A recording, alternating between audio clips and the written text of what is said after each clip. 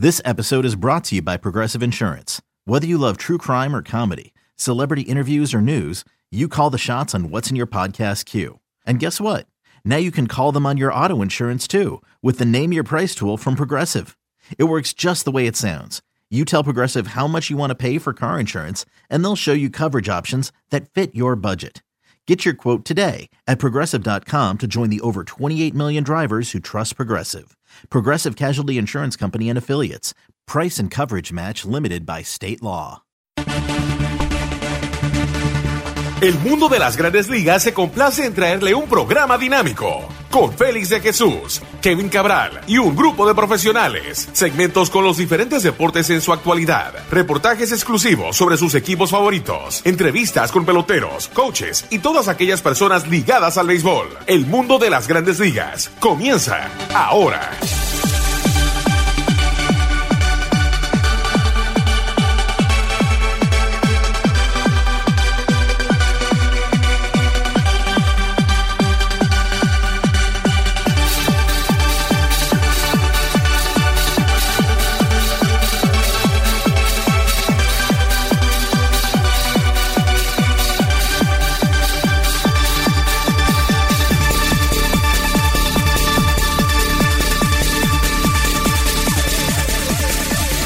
Bienvenidos a otra edición de su programa El Mundo de las Grandes Ligas por sus portales mf.com y lasmayores.com. Como siempre, nuestro productor es Brett Kaplan, la asistencia de MLBN. Aquí con ustedes, Kevin Cabral y un servidor Félix de Jesús, con todo lo que está pasando en las Grandes Ligas. Y bueno, entramos en el mes de julio y comenzamos con un equipo que de verdad está jugando básicamente para 500. Se pensaba que iban a ganar la división fácil. Hoy se dice que Heinz Steinbrenner básicamente dijo que si hay que pasarse sobre el impuesto de lujo, que el equipo lo va a hacer, porque el equipo no está jugando bien. Estamos hablando de los Yankees de Nueva York, y ayer llegaron a rock bottom, como se dice. Se veía todo bien, ganándole a Shohei Ohtani, uno de los mejores lanzadores, al igual que bateadores en las grandes ligas. Anotaron 7 carreras frente a Ohtani, pero las cosas cambiaron rápido, especialmente en el 9º episodio frente a Aroldis Chapman, y los Yankees pierden ese partido.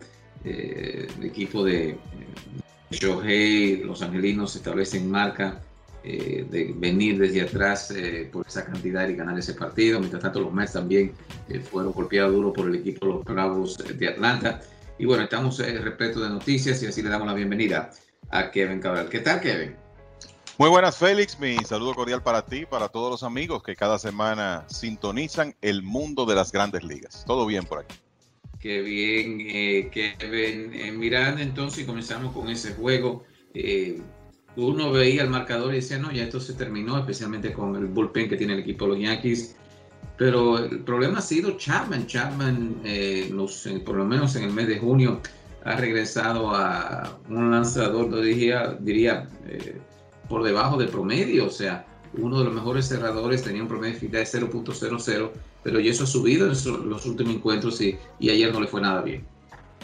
Sí, la verdad es que yo te puedo decir que uno ve los números de Chapman en junio y no lo había visto peor desde que él está en grandes ligas.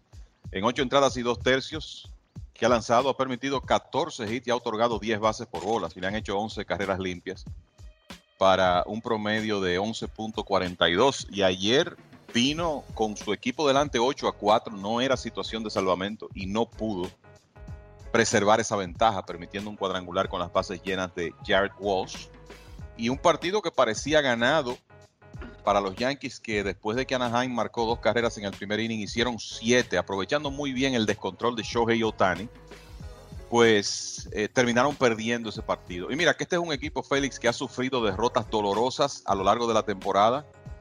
Para mí ninguna como la de anoche. O sea, eso fue la peor de todas para el equipo de los Yankees, que continúan alejándose, porque resulta que el equipo de los Medias Rojas de Boston sigue jugando buen béisbol y sobrepasando las expectativas. Y los Yankees, cuando tienen un buen momento que tú piensas que van quizás a iniciar una reacción importante, como que de inmediato viene otra racha negativa. esa ha sido la historia de la temporada y ya se hace tarde porque aunque todavía no se ha jugado el partido de estrellas, el tema con los Yankees es que las señales que tú ves no son las mejores en cuanto a construcción del equipo, una alineación que es muy derecha, el bateo situacional últimamente ha sido un desastre. Y cuando uno combina todos esos elementos, tú dices, bueno, ¿cómo es que van a lograr jugar la clase de béisbol que será necesario para ganar esa división? Será difícil, la verdad. Y lo de Chapman, tú sabes que fue el 3 de junio, Félix, cuando se anunció por primera vez que se le iba a comenzar a dar seguimiento a los lanzadores con el tema de el uso de sustancias para mejorar el agarre. 3 de junio. Y fíjate cómo ha estado Chapman este mes. Entonces, son de las actuaciones de lanzadores que levantan suspicacia. Y creo que vamos a ver algunos casos, por lo menos, de ese tipo. Puede que haya lanzadores que logren adaptarse más rápido que otros al cambio.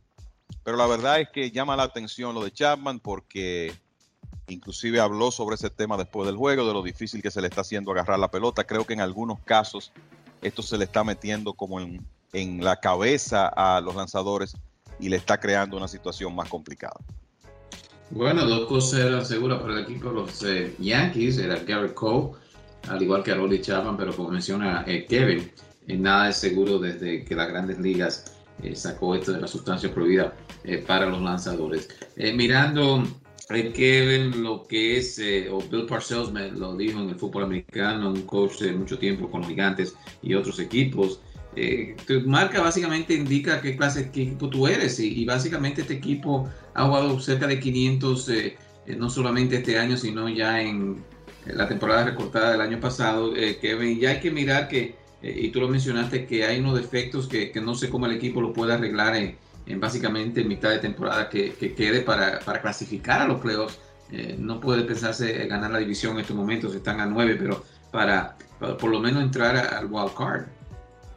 Sí, la verdad que es un panorama complicado porque si tú revisas, ahora mismo hay 7 equipos de la Liga Americana, incluyendo 8 equipos de la Liga Americana con mejor récord de ganados y perdidos que los Yankees. Van a clasificar 5. Los Yankees están novenos en este momento entre esos conjuntos de la Liga Americana. Y vamos a decir que queda tiempo para poder salvar esa diferencia. Pero de nuevo, ¿podrán los Yankees jugar la clase de béisbol necesario para comenzar a rebasar equipos?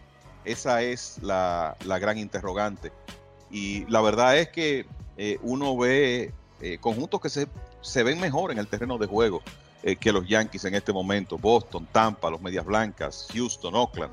Solo para mencionar 5 así rápido.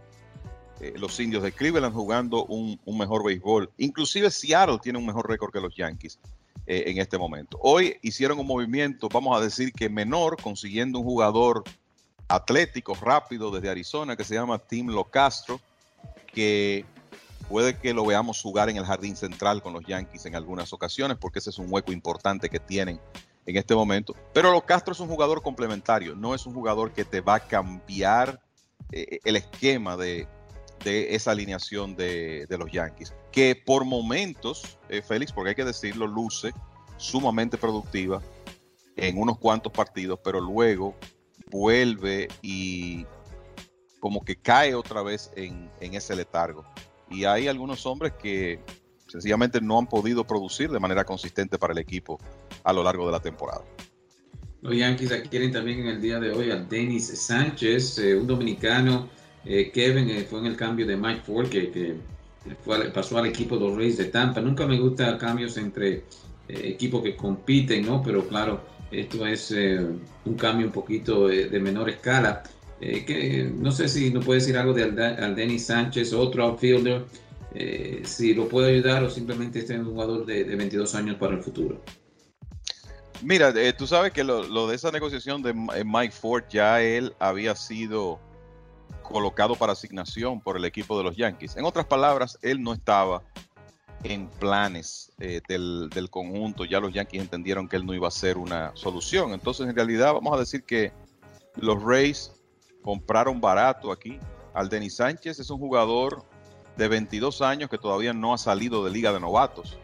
Entonces, hay muchas dudas. Yo tengo muchas dudas de que él pueda evolucionar para llegar a ser un jugador de Grandes Ligas. Por lo menos está muy demorado su proceso de desarrollo.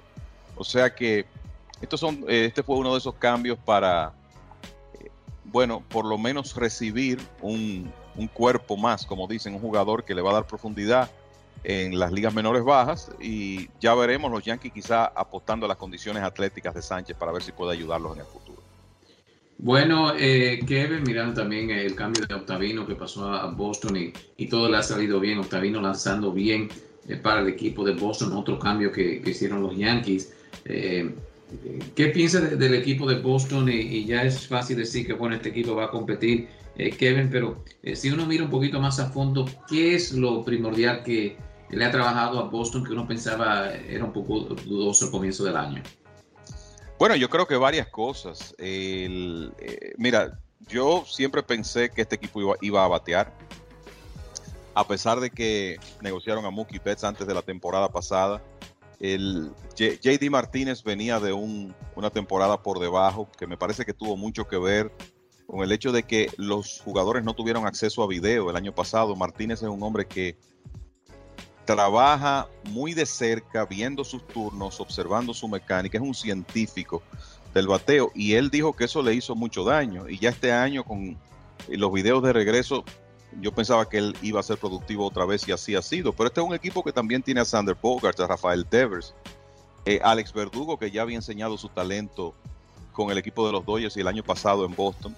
O sea que estaban los elementos para que la ofensiva fuera productiva, y creo que los Medias Rojas hicieron un muy buen trabajo de agregar versatilidad al roster, firmando a Kike Hernández, a Marwin González, y un jugador que casi nadie menciona, pero que ha sido vital de mayo en adelante, es Hunter Renfroe, que, hablando de cambios intradivisión, ¿verdad? Renfroe estuvo con los Rays de Tampa Bay el año pasado, después de pasarse los primeros años de su carrera con los Padres de San Diego, y el equipo de Boston lo adquiere después de que Renfroe se declara agente libre, y se ha convertido en un jugador importantísimo, aportando poder de cuadrangular, pero también muy buena defensa en el outfield. Entonces tú tienes una ofensiva que ha estado bien, un bullpen que, gracias a cómo se ha desarrollado Matt Barnes como cerrador, y en gran medida el trabajo de esos dos lanzadores, ex lanzadores de los Yankees, Adam Ottavino,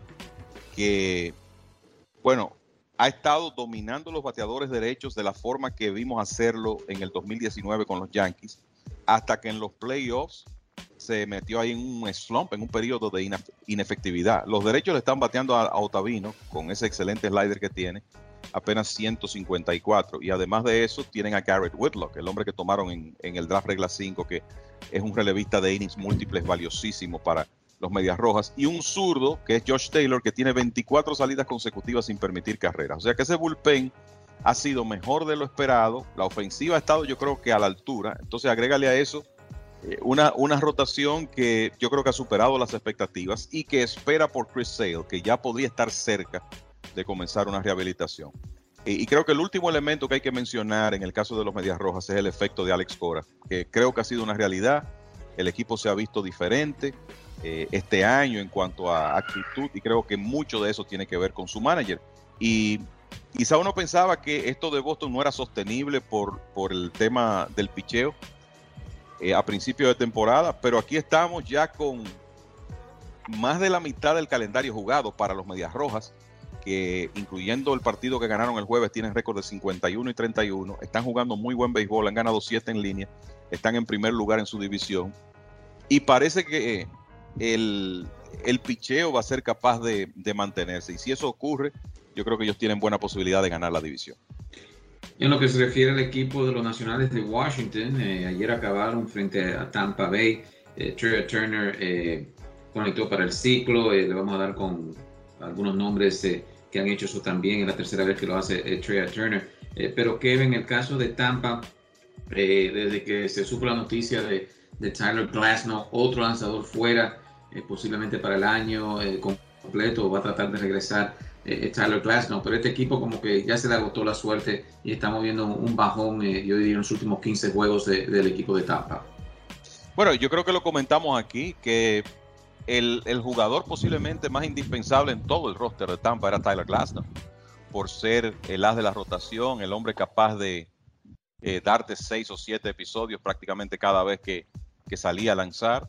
Y la realidad es que los Rays no tienen un sustituto que tenga esperanza de parecerse a Tyler Glasnow. Entonces es una baja muy sensible y yo desde el primer momento pensé que eso podía causarle problemas. Este es un equipo que tiene mucho talento, tienen una tremenda profundidad organizacional en cuanto a brazos, a jugadores del cuadro. O sea que uno, como que ya la historia nos ha enseñado que no debemos apostar en contra de los Rays. Pero la realidad es que perder a un lanzador de esas dimensiones le complica la existencia, sobre todo cuando tú tienes un conjunto jugando tan bien como los Medias Rojas. Y me parece que eso también es lo que ha motivado al equipo de los Blue Jays de Toronto a tratar de fortalecer su bullpen. Consiguieron a Adam Simber desde los Marlins, han estado en conversaciones con otros equipos para mejorar su bullpen, porque la realidad es que el panorama de los Rays no se ve tan claro ahora sin Glasnow, y sobre todo con la posibilidad, tenemos que estar claros, él va a tratar de rehabilitarse para regresar, pero estamos hablando de un lanzador que tiene una lesión en el ligamento del ulnar del codo, el que muy bien eventualmente podría necesitar una cirugía Tommy John. O sea que creo que en este momento el regreso de Glasnow es una interrogante. Y fíjate que ya los Rays, sin él durante gran parte del mes de junio, jugaron por debajo de 500 este mes, 12 victorias, 14 derrotas, mientras que el equipo de Boston pues ha continuado su repunte, ganaron 18 juegos en junio, 18 y 10, han sido muy consistentes y por eso tomaron el liderato de la división. Mencionamos al equipo de Washington, Kevin, que ahora sí está empujando al equipo de los Mets y mirando 15 carreras frente a Tampa Bay. Mencionamos de Trey Turner, que se une a Adrián Beltré, Babe Herman, Bob Milsall y John Riley como los únicos que han tenido por lo menos 3 veces dar para el ciclo, cuadrangular, triple, doble y un sencillo en un juego, un partido. Pero aparte de eso, Washington ha comenzado a lanzar mucho mejor, a batear mucho mejor. Carl Schwarber ha estado encendido. ¿Y qué ha pensado de este equipo de Washington? Y si al fin y al cabo ya los Mets con tantas lesiones puede que el equipo lo supere. Bueno, los Mets poco a poco van recibiendo los estelares que estaban fuera, por lo menos los de ofensiva. Ya Michael Conforto y Jeff McNeil están en acción. Se supone que los próximos podrían ser Brandon Nimmo, quizás J.D. Davis. O sea que poco a poco el equipo se va completando. El problema ahora es el picheo. Ayer perdieron a David Peterson. Veremos qué tipo de lesión realmente tiene Peterson, que salió con molestias en un costado. Y la verdad que los Mets se han pasado la temporada jugando por encima de las expectativas, considerando las lesiones. Washington es un equipo peligroso. Aunque el roster estaba configurado de manera diferente, ya vimos ese equipo comenzar mal y hacer un tremendo repunte hasta ganar el campeonato hace 2 años. Me parece que ese equipo era mejor que el actual, pero este es un conjunto con un cuerpo de lanzadores que encabezado por Max Scherzer, y sobre todo pensando en lo bien que ha estado tirando Joe Ross, que bueno, si ellos consiguen que Steven Strasburg regrese, hay que tomar en cuenta a los nacionales. Y esta racha que ellos han tenido, que fue algo que vimos a lo largo del mes de junio, terminaron el mes con 19 victorias y 9 derrotas, segundo mejor récord del béisbol. Para mí, más que nada, lo que han estado haciendo los nacionales tiene un nombre, que es Kyle Schwarber. O sea, Schwarber tuvo en un periodo ahí 12 cuadrangulares en 10 partidos. 12 cuadrangulares en 10 partidos, 16 en 18. Inclusive, los 16 que conectó en junio es el segundo mayor total en la historia para ese mes. El récord es de Sammy Sosa con 20. O sea que la realidad es que Schwarber ha estado en una racha histórica, pocas veces vista, y él ha estado en gran medida liderando esa ofensiva. Ayer fue Trey Turner con su tercer ciclo, que fue el hombre que más tuvo que ver con ese despliegue ofensivo de los nacionales. Y como tú decías, es un asunto histórico porque nadie ha bateado para el ciclo 4 veces en la historia de Grandes Ligas. Y hay que recordar que Turner cumplió ayer precisamente 28 años. O sea que él tiene tiempo y tiene la combinación ideal para batear para el ciclo, en el sentido de que es un hombre que tiene poder de cuadrangular y es rapidísimo. Y lo digo porque normalmente el batazo más difícil para tú conseguir el ciclo es el triple. Y fíjate que de esos 5 jugadores, tú mencionaste los anteriores, que han logrado esa hazaña, solo uno lo ha hecho de 1930 en adelante, que es Adrian Beltré. Los otros 3 son de una época donde el béisbol era muy diferente. O sea que tremendo logro para Turner y es como uno de esos puntos a destacar de esta excelente racha que ha tenido el equipo de los nacionales, que definitivamente se han metido de lleno en la competencia en la división este de la Liga Nacional, y creo que eso hará mucho más interesantes los enfrentamientos por venir entre ellos y los Mets. Bueno, la ofensiva no solamente de Washington, Atlanta ayer con 20 carreras frente a los Mets. Kevin, y es lo que ha querido Manfred, la ofensiva definitivamente ha mejorado desde que se trajo esta nueva regla, ¿no?, de lo que es sustancia prohibida, y eso nos trae a colación que solamente un lanzador ha sido suspendido. Él lo niega, Kevin, pero ya con esa suspensión como que los equipos ya va a ser muy difícil ver a algunos lanzadores aquí con alguna sustancia prohibida. Es así, y yo creo que ayer, y me refiero a la actividad del miércoles, fue una buena demostración de cómo las cosas están cambiando. Yo creo que una demostración extrema, porque eso no lo vamos a ver todos los días, pero mira, ayer, por ejemplo, en la actividad del miércoles vimos al equipo de Anaheim vencer a los Yankees después de permitir 7 carreras en el primer inning. El equipo de Milwaukee salió perdiendo 7-0 contra los Cachorros y ganó 15-7. Y fue la primera vez, por lo menos desde 1900, que 2 equipos en un mismo día permiten 7 carreras en el primer inning y luego ganan sus partidos. Así de raro es eso. Pero además, como tú decías, Atlanta le anotó 20 carreras al picheo de los Mets con 20 hits. Washington pegó 18 hits, anotó 15 contra Tampa Bay. Los Medias Blancas le pegaron 6 cuadrangulares a Minnesota en una victoria 13-3. En resumen, en la actividad del miércoles se promediaron casi 14 carreras anotadas por partido. Honestamente no creo que eso hubiera sido posible en abril y mayo, cuando los lanzadores estaban usando las sustancias para mejorar el agarre que quisieran.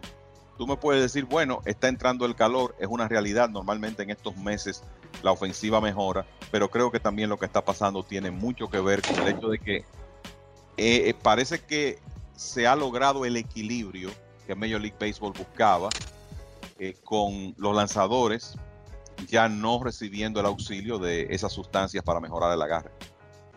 Bueno, tenemos que hacer una pausa. Al regreso entonces hay varias noticias más de las Grandes Ligas. Luis Castillo ha mejorado bastante, llevaba unos giros hasta el 5º episodio frente a los Padres de San Diego. Eric Hosmer acaba de conectar hit, pero es una nota también de la división central en la Liga Nacional que está bastante interesante. Vamos a una pausa, Brett, y al regreso entonces mucho más noticias aquí con Kevin Cabral y Félix de Jesús. Ya regresamos. Don Aníbal Tequila. Altos y refinados estándares seleccionados de agave azul para producir un excelente tequila.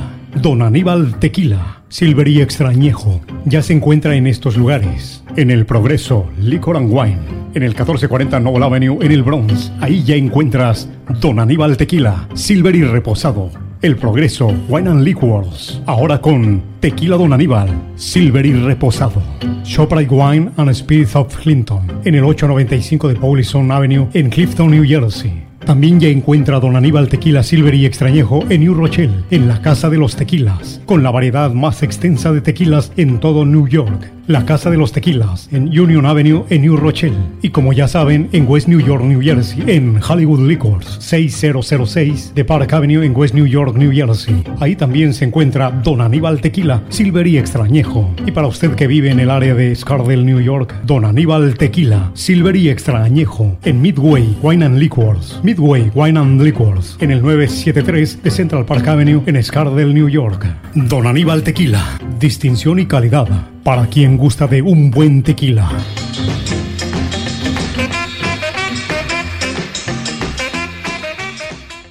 Bueno, ya de regreso a su programa El Mundo de las Grandes Ligas por sus portales m.com y lasmayores.com. Brett Kaplan es nuestro productor, la asistencia de MLBN. Aquí con ustedes, Kevin Cabral, el servidor Félix de Jesús, con todo lo que está pasando en las Grandes Ligas. Definitivamente la ofensiva mucho mejor en las Grandes Ligas. Y esto, Kevin, yo creo que hace los juegos mucho más entretenidos, las personas mucho más atentos, van a los estadios, quieren el batazo, o el estilo de batazo, no solamente cuadrangulares, sino que básicamente la pelota está en juego, menos ponches. Ya yo sé que lo hemos comentado en una ocasión que te gusta este estilo del béisbol, y hasta ahora no hemos visto ningún pelotazo, por lo menos en la cabeza, nadie. Y yo creo que se va a quedar así, o tú todavía piensas que van a buscar alguna sustancia prohibida que puedan, o una sustancia que puedan usar los lanzadores en lo que resta de temporada. Mira, Félix, yo te voy a decir que me parece que lo comentamos en una ocasión. El béisbol se ha pasado, tú revisas la historia del béisbol y siempre ha sido una búsqueda de equilibrio entre picheo y ofensiva. Cuando la balanza se inclina demasiado hacia uno de los dos lados, el juego hasta cierto punto pierde su esencia. Sí queremos ver picheo, pero tú no quieres ver 3-4 carreras en todos los partidos, pero tampoco quieres ver un dominio total de la ofensiva. Entonces creo que estamos moviéndonos hacia ese punto de equilibrio con estas medidas que ha tomado Major League Baseball, y creo que eso es lo que la mayoría desea. A mí lo que tú estás diciendo tiene mucho sentido en cuanto a las sustancias. Inicialmente pensé, bueno, quizá en algún momento se aprueba digamos que algo intermedio, no de tanta propiedad de adherirse como el famoso Spider Tag, pero que le permita a los lanzadores un mejor agarre que la pez rubia, lo que le llaman Rosen, que es lo que está aprobado. Pero como van las cosas hasta ahora, y no hemos visto ninguna situación complicada de pelotazos, puede que Major League Baseball permita que el proceso continúe. La preocupación, te voy a decir que lo que a mí más preocupación me ha provocado en este proceso fueron las declaraciones de Tyler Glasnow, y cómo él, de una manera muy consciente, yo diría que hasta objetiva, si tú oyes la explicación, dice que para él, el no tener una sustancia para mejorar el agarre provocó su lesión, porque de repente tenía que agarrar la pelota más fuerte, los músculos de su antebrazo no estaban acostumbrados a eso, y ahí vino la lesión. Pero la realidad es que si se aprueba una sustancia intermedia, el problema es cómo tú le das seguimiento a eso, porque estamos hablando de que en el deporte tú siempre vas a buscar esa ventajita, ese edge, y de repente si a los lanzadores le aprueban una sustancia X, puede que busquen una que parezca a esas sustancias, pero que tengan más propiedades de agarre. Y ahí es donde yo creo que la situación se complica. A mí me parece que donde podríamos tener una solución más rápida es con la pelota. Siempre ha existido una comparación entre la pelota que se usa en Japón y la que se usa en Estados Unidos, que dicho sea de paso es fabricada por una empresa de la cual Major League Baseball es accionista, que es Rawlings. Y es que la pelota japonesa tiene un poquito más de lo que le dicen tackiness, un poquito más de agarre, y quizá esa es la solución, trabajar con la pelota y no permitir más sustancias. Ojalá que se pueda llegar a eso, porque de nuevo uno lo que quiere ver es un juego que tenga equilibrio, pero tampoco que se presente una situación donde comencemos a ver a los lanzadores lastimarse con más frecuencia. Ya mencionamos que aprietan un poco los equipos de la división a los Mets. Un poquito abajo está los Marlins, igual que Filadelfia, Atlanta, jugando mucho mejor. Pero la división central, Kevin, Milwaukee en estos momentos está corriendo con la división. Por el momento era Cachorros y Milwaukee peleando por esa posición, pero ahora 8 en línea ha ganado el equipo de Milwaukee y se aleja bastante de los otros equipos. Es así, y óyeme, tú te pones a ver, Félix, si esa diferencia se ha construido en cuestión de días, porque mientras Milwaukee ha ganado 8 partidos en forma consecutiva, los Cachorros han perdido 6, y varios de esos fueron entre ellos mismos. Fue una serie que el equipo de Milwaukee barrió, y ahora mismo tienen la ventaja más amplia de las grandes ligas. Eso hace una semana no parecía posible, pero así están las cosas, con 6 de ventaja sobre los Cachorros, 8 sobre Cardenales y los Rojos de Cincinnati. La realidad es que los cerveceros, a pesar de que tienen problemas para anotar carreras de manera consistente, cuando tú tienes 3 abridores del nivel de Brandon Woodruff, Corbin Burns y Freddy Peralta, tú revisas ese trío de abridores y comparas lo que tienen los Cachorros, los Cardenales, y como que hay que pensar que Milwaukee es el equipo que tiene las de ganar, sobre todo que tienen esos 3 stoppers en la rotación, y tienen a Josh Hader en el bullpen junto con el novato del año Devin Williams, y un lanzador zurdo que es valiosísimo porque lo pueden utilizar en roles diversos. Es un hombre que puede venir, relevar entradas múltiples, y que aunque no tiene una bola rápida poderosa, sabe combinar muy bien sus lanzamientos, que es Brent Suter. O sea que es un buen cuerpo de lanzadores, y eso es tan importante en el béisbol, y por eso he pensado desde hace semanas que los cerveceros eventualmente iban a ser el equipo a vencer en esa división. No quiere decir que la lucha ha terminado, falta mucho béisbol, prácticamente la mitad del calendario, pero lo cierto es que están en una buena posición en este momento, y déjame decirte que esto podría tener un impacto en el mercado de cambios, porque si los Cachorros de Chicago continúan alejándose y en, digamos, 3 semanas la gerencia entiende que va a ser difícil que puedan regresar a la competencia, ese es un equipo que tiene un roster donde hay alrededor de 15 jugadores que serán agentes libres después de esta temporada. O sea que si ellos se convierten en vendedores, habrá mucha actividad alrededor del equipo de los Cachorros, más si se atrevieran a negociar a uno de sus estelares, llámese Chris Bryant, Anthony Rizzo, Javi Baez, por lo menos uno de sus jugadores, siendo Bryant el más probable. O sea que hay que tomar eso en cuenta también. Lo que está pasando en esa división podría tener un impacto significativo en el mercado de cambios. Mirando, Kevin, en la división oeste, no está jugando mal. San Francisco todavía tiene la mejor marca en el béisbol, pero ya los Dodgers ganando 5 en línea, ahora estaban ganando a Washington, se acercan, al igual que los Padres, que están a 2.5, y uno piensa, bueno, San Francisco, la gran sorpresa este año, Kevin, pero ya estamos mirando a los Gigantes llegando a su nivel. ¿Qué está pasando con los Gigantes? ¿No le puedes seguir el paso, tú crees, a los Dodgers y a los Padres? Bueno, la realidad es que hasta ahora han logrado seguirle el paso, y todavía están delante en la división. Fueron el primer equipo de las grandes ligas que llegó a 50 victorias este año, y eso nadie lo esperaba. Ahora han perdido 3 partidos en forma consecutiva, y eso se ha combinado con una racha de los Padres que han ganado 11 de 12 y los Dodgers que han estado jugando mejor béisbol. La realidad yo creo que es bastante sencilla. Los Dodgers es el equipo de más talento, quizá en todas las grandes ligas.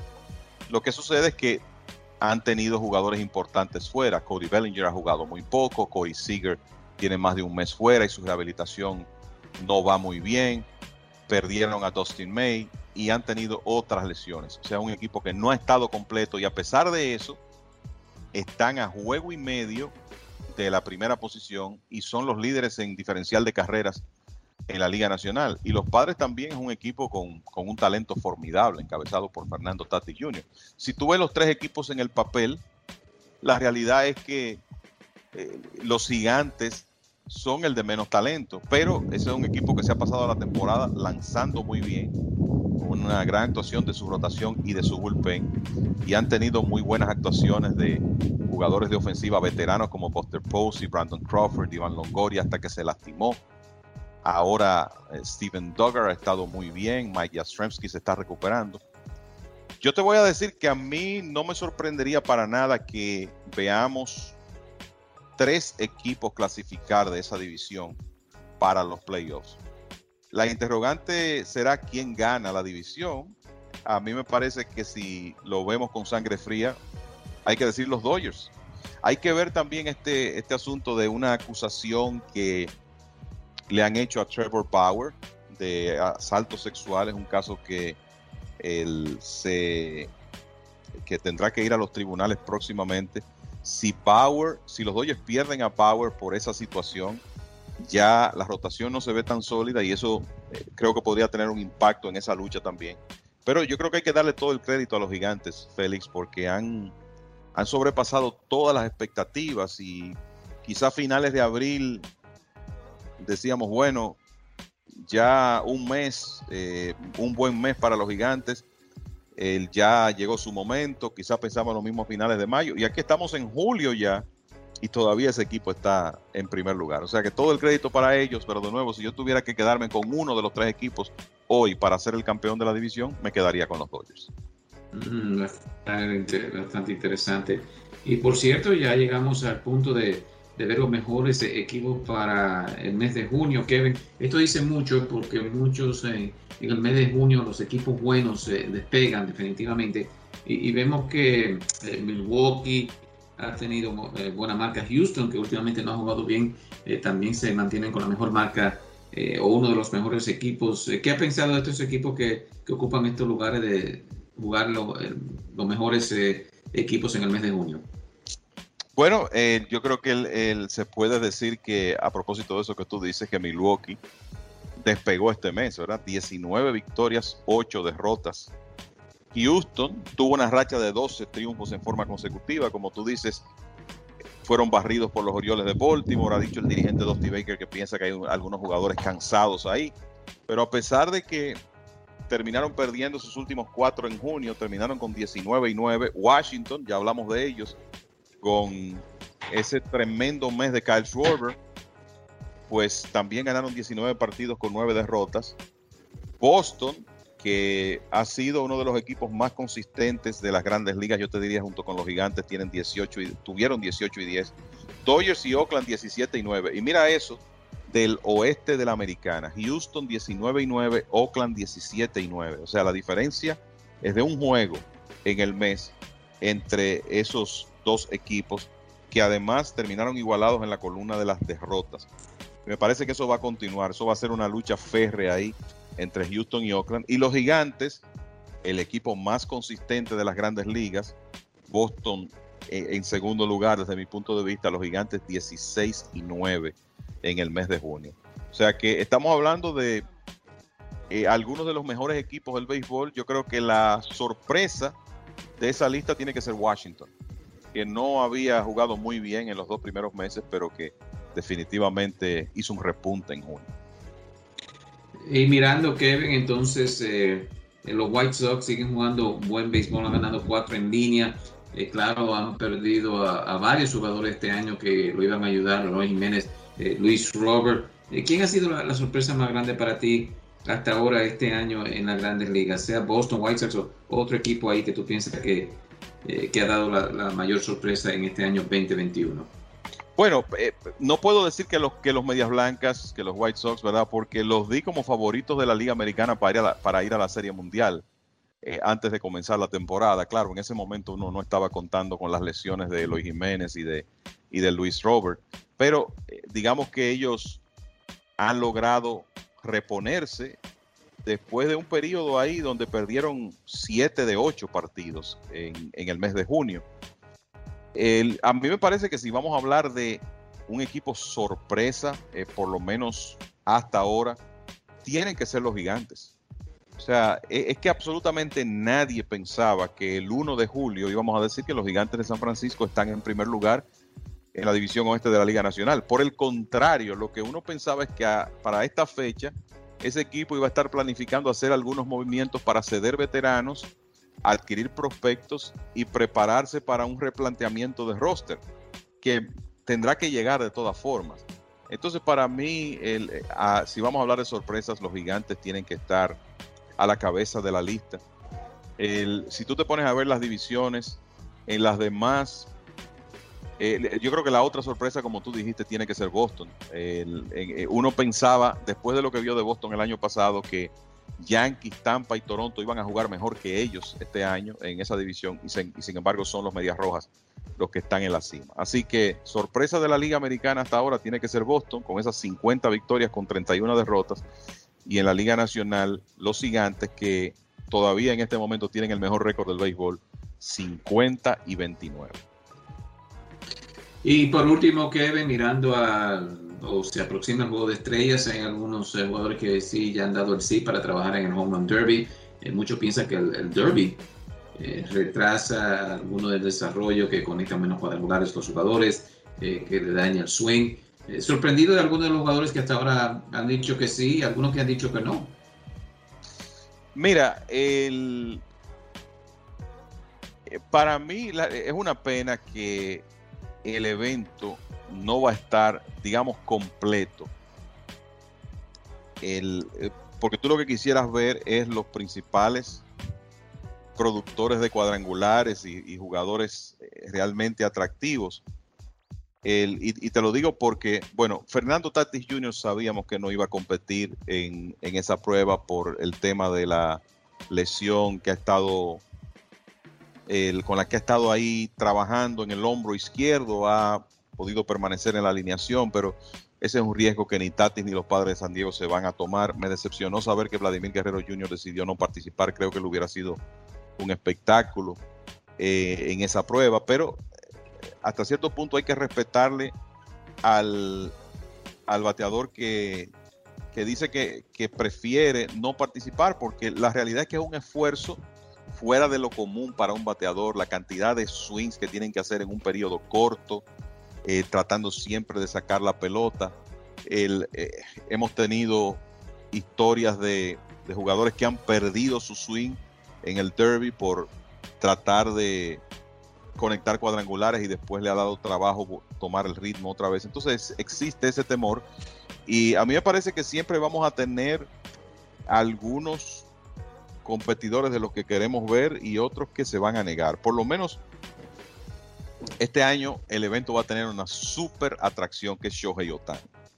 Es la principal, yo te diría que figura de taquilla y de rating en este momento que tiene el béisbol, con lo que ha estado haciendo. Creo que la participación de Ohtani le va a dar mucho brillo a ese evento. Tú tienes al campeón defensor, que es Pete Alonso. Tienes a un jugador de la casa que siempre es importante, en Trevor Story, porque el juego se va a escenificar, y el derby también en el Coors Field de Colorado. Y Trey Mancini, que es una historia de un comeback extraordinario, un hombre que para esta fecha el año pasado estaba recibiendo tratamiento de cáncer de colon. O sea que hasta ahora los participantes, sin ser el grupo ideal, está interesante, y lo que tendremos que ver es cuáles son los otros que se van a unir a ese cuarteto que ya ha sido anunciado. Ohtani con 28 cuadrangulares. Disfrutamos con los partidos que jugó aquí frente a los Yankees. Tal vez el picheo no se vio mucho frente a los Yankees, pero definitivamente el bateo, Guerrero y Tatis con 26 están a 12 de empatar a Ohtani. Kevin, ¿algunos comentarios finales? Bueno, decir, Félix, que Chris Sale, el zurdo de Boston, tiró prácticas de bateo vivas, queriendo decir que estaba enfrentando bateadores en situación de juego en Fenway Park el miércoles. Se espera que tenga otra sesión de 2 entradas la próxima semana, y después de ahí estaría iniciando una rehabilitación. Entonces, en este mes de julio hablamos mucho de qué adquisición pueden hacer los contendores para fortalecerse. ¿Quién será el Manny Ramírez de este año cuando llegó a los Dodgers y cambió por completo ese equipo hace 13 años, en 2008. ¿Quién será el Randy Johnson cuando llegó a Houston en 1998? En el caso de Boston, yo creo que la adquisición, entre comillas, podría ser Chris Sale. O sea, difícilmente un abridor de esas dimensiones y de ese historial pueda estar disponible en el mercado de cambios. Y si Sale puede regresar por lo menos parecido a lo que era antes de la cirugía, esa sería una tremenda inyección para un equipo que ha estado jugando muy buen béisbol. O sea que, ojo con eso, habrá que darle seguimiento al proceso de su rehabilitación, porque tú sabes que en ocasiones, Félix, estas cosas no se sujetan a un guión, ¿verdad? Y tienen sus altas y bajas. Pero si todo marcha bien, me parece que Sale en alrededor de 30 días podría estar lanzando en Grandes Ligas con el equipo de Boston. Boston con 15 carreras en el día de hoy en su victoria sobre Kansas City. 5 en carreras impulsadas para Santana, al igual que para Rafael Devers. En el caso de Devers ahora con 69 carreras impulsadas y todavía no llegamos al juego de estrellas. Bueno, ha sido un placer trabajar para ustedes de parte de la producción Brett Kaplan, al igual que MLBN. Aquí Kevin Cabral y Félix de Jesús. Les decimos que sigan en sintonía con mlb.com y lasmayores.com. Nosotros estaremos con ustedes la próxima semana. Don Aníbal Tequila. Altos y refinados estándares seleccionados de agave azul para producir un excelente tequila. Don Aníbal Tequila, Silver y Extrañejo, ya se encuentra en estos lugares. En El Progreso, Liquor and Wine. En el 1440 Noble Avenue, en el Bronx. Ahí ya encuentras Don Aníbal Tequila, Silver y Reposado. El Progreso, Wine and Liquors. Ahora con Tequila Don Aníbal, Silver y Reposado. ShopRite Wine and Spirits of Clinton. En el 895 de Paulison Avenue, en Clifton, New Jersey. También ya encuentra Don Aníbal Tequila Silver y Extrañejo en New Rochelle, en la Casa de los Tequilas, con la variedad más extensa de tequilas en todo New York. La Casa de los Tequilas en Union Avenue en New Rochelle. Y como ya saben, en West New York, New Jersey, en Hollywood Liquors, 6006 de Park Avenue en West New York, New Jersey. Ahí también se encuentra Don Aníbal Tequila Silver y Extrañejo. Y para usted que vive en el área de Scardell, New York, Don Aníbal Tequila Silver y Extrañejo en Midway Wine and Liquors. Midway Wine and Liquors en el 973 de Central Park Avenue en Scardell, New York. Don Aníbal Tequila, distinción y calidad para quien gusta de un buen tequila.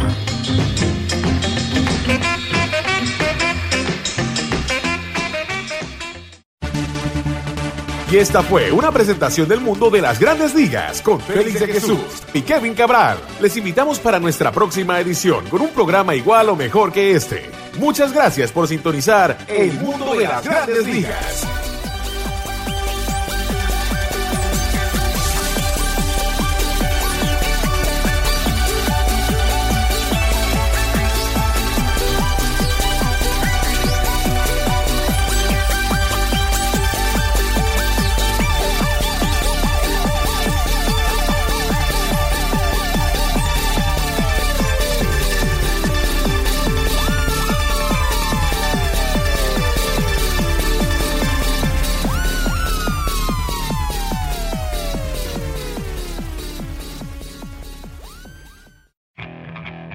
Okay, picture this.